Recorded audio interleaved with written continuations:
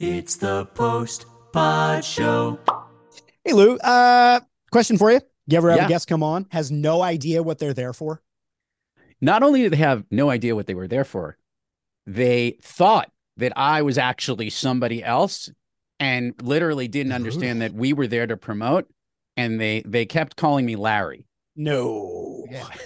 Hey, Larry, how are you? Now, here was the fun part. In this particular setup, we were in a Zoom room. And you know how in Zoom it says your name on like the Yeah. bottom left? Like I think All you yours got to do is yours hover. says Jeff Gibbard, superhero, he, him, or his. Mine says Lou Diamond, whatever it might be, right? To this minute, I can't get over the fact that this person didn't keep calling me Larry. And I go, do you know what we're here for? He goes, well, I thought you were trying to sell me something. I'm like, well, not really. I'm This trying to is sell your you, appearance on my but podcast show. all right. That's brutal, man. Yes. I actually have, when I do my podcast, I have, for each podcast I do, I have a cover image, a whole thing. So it actually has my name directly on the screen. So even if you don't hover over your Zoom or have the thing turned on, you cannot miss it. Though I did have someone recently call me Josh. I was on their show. They called me Josh and I was like, that's awkward. I've had people come on to the show with the interview and access via the phone in a weird location Yeah. with like earbuds or the things that plug in your ear. I had one of my favorite one was a woman who knew that it was a podcast interview, but recognized when all of a sudden we had the cameras on and the lights were on and we're setting up and you could see that we're about to record the video. She goes, "Oh, is there going to be video on this particular episode?" Her hair was in the rollers that you would have to curl your hair. Oh, Like she had just woken up. And now she was on the left coast out in California. I yeah. was based in New York. And so we had the Early three morning hour timeline. episode. Cut her some It slack. was, It's fine. I Yeah. think it was like a 8:30 her time type Yeah. of thing. That's still And early for yeah, me. no, early for her. And she was, yeah, she did not, she did a very kind, can we push this off until these rollers got him here? Yeah. And we did. But yes, That was nice of you. but that was not prepared for what the content would be. She was ready to do the podcast. Yeah, yeah, yeah. It's good. I think not being ready for like video, that one I'm gonna give people a We can give pass on. we can give a pass. Because sometimes you miss that in the email. But showing up and being like, "Hi, I'm here to promote my book," and you're like, "Great, tell us about your book," and you're like, "Ooh, hold on, let me just get my book out." I've noticed this a lot. So I have a cheat sheet that I just keep on my screen, but that's just in case I have like a massive brain failure in the midst of an episode. But like, I'm not like reading off of it during episodes. I have actually had people where, like, those of you watching video can see this, where I'll ask a question and they'll be like, the thing is that the lovable leader is about building great teams with trust, respect, and kindness. And you're like, bro, you wrote the book. You should probably know what it's about. And I'm asking you questions out of genuine curiosity, and you should probably know your material. I have this expression that I actually spoke at an event to professional speakers who obviously are authors or promoting their brands, and that was the audience of people. And the message I had was actually about how you can make money as a guest Mm-hmm. as in a podcast show. And it was a lot of the using the podcast as a platform to promote your brand, to market your book, to sell your offerings. But the number one lesson, which has to do with promoting yourself and being the best version, is because so many people listen to podcasts, hire speakers, hire consultants, hire coaches, because that's who's listening to that environment. They're looking for those resources. I state this all the time that you need to be spectacular when you're a guest on a show and bring the best version of yourself, because when you go on a podcast show like your show or my show or any others, we've got thousands of people listening to these things. When you go speak on stage at that particular event, there's very few of those instances where it's tens of thousands. Mostly it's hundreds or dozens in the groups that most of these people are speaking on. And I'm always like, don't you want the best version of yourself to be what that recording is? And a Yeah. lot of time people bring a very low energy into the podcast, and that preparedness, like to be prepared and ready to market their book, to market their services, to tell people their story, because why are they going on the show for the first place? And this is the lesson, Jeff. Yeah. Yeah. They're coming on the show to promote about themselves. this is about a wise person once wrote that you need to show up. A wise person once wrote that. And no, I agree with you. And it's interesting because, we talk about preparation of understanding your content. Great book. Shameless plug. You talk about knowing your content, which I think is an important part of preparation. Obviously, you got to know your shtick. You got to know some of your talking points. You got to be able to go off book and improvise, et cetera. But I think the point you're making is also being able to show up with your energy. Yeah. What's interesting though, is I think you and I are both pretty engaging, high energy hosts, right? Like when we bring a person on, we're like, tell me about you. I want to know about your deepest, darkest secrets. Get on the therapy couch, right? Like we're in it.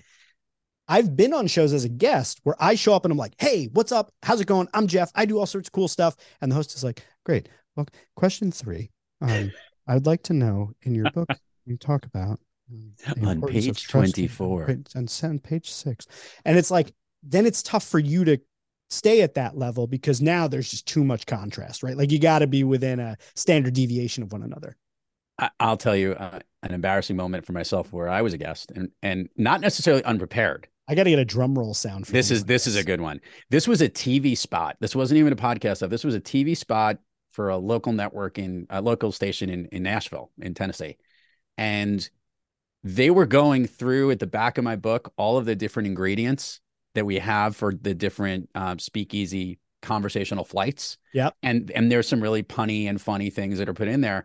And a couple of them I know offhand. And on that particular one, I literally hesitated and quickly thought about it. But you could see that I needed exactly what you just said, that quick cheat sheet of things you needed to have right near me. That's the only time I ever think I was unprepared for something because, oh my God, they're really getting detailed. Unprepared. That's detail. Like that. That's on page detailed. 7. You use the word like, okay, I don't have the book memorized, but I know what it's about. And I know my general frameworks and concepts. But you could actually see me have a panic moment like, Yeah.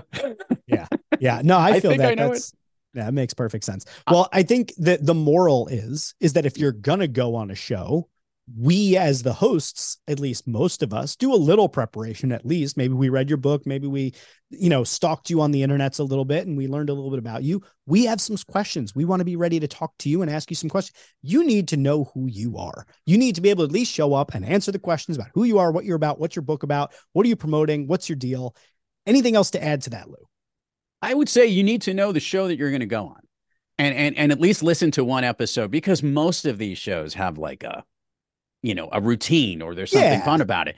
Or there's a speed round questions or there's one particular piece like that, at the beginning of the episode that the guest is going to do just so you have a little familiarity. I understand we're busy and you may not get to it, but at least get like 2 seconds of it. And here's my favorite part. If it's on your calendar and you're about to jump on to the recording, it probably could take you like 4 seconds for you to just go in and like, what do they do on that show? Okay, this is what I need to do. Great. I got it. I'm ready. Yeah, it doesn't take much. So I believe the folks over at Interview Valley, right?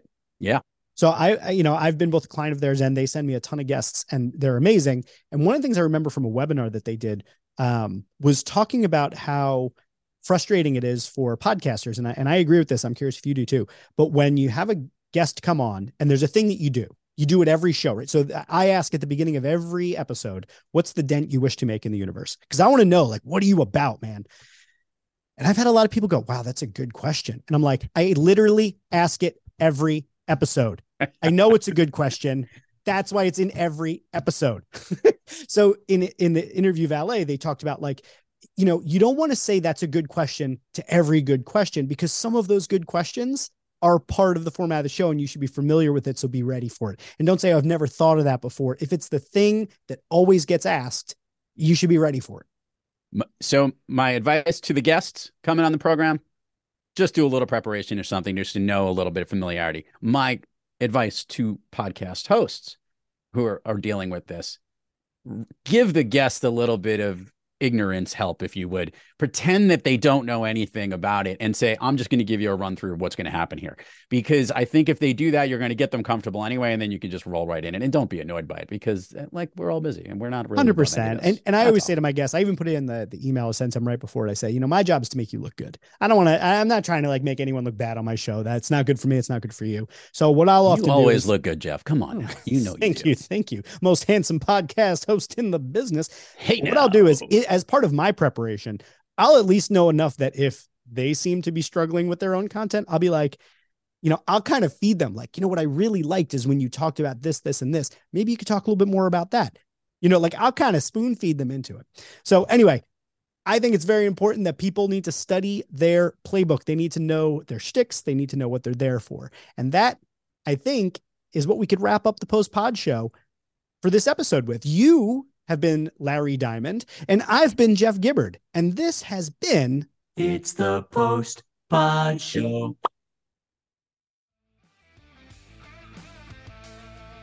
You've been listening to the Post Pod Show, part of the Shareable Podcast Network. You can listen to the Post Pod Show on Apple Podcasts, Spotify, Google Podcasts, or wherever you listen to your podcasts.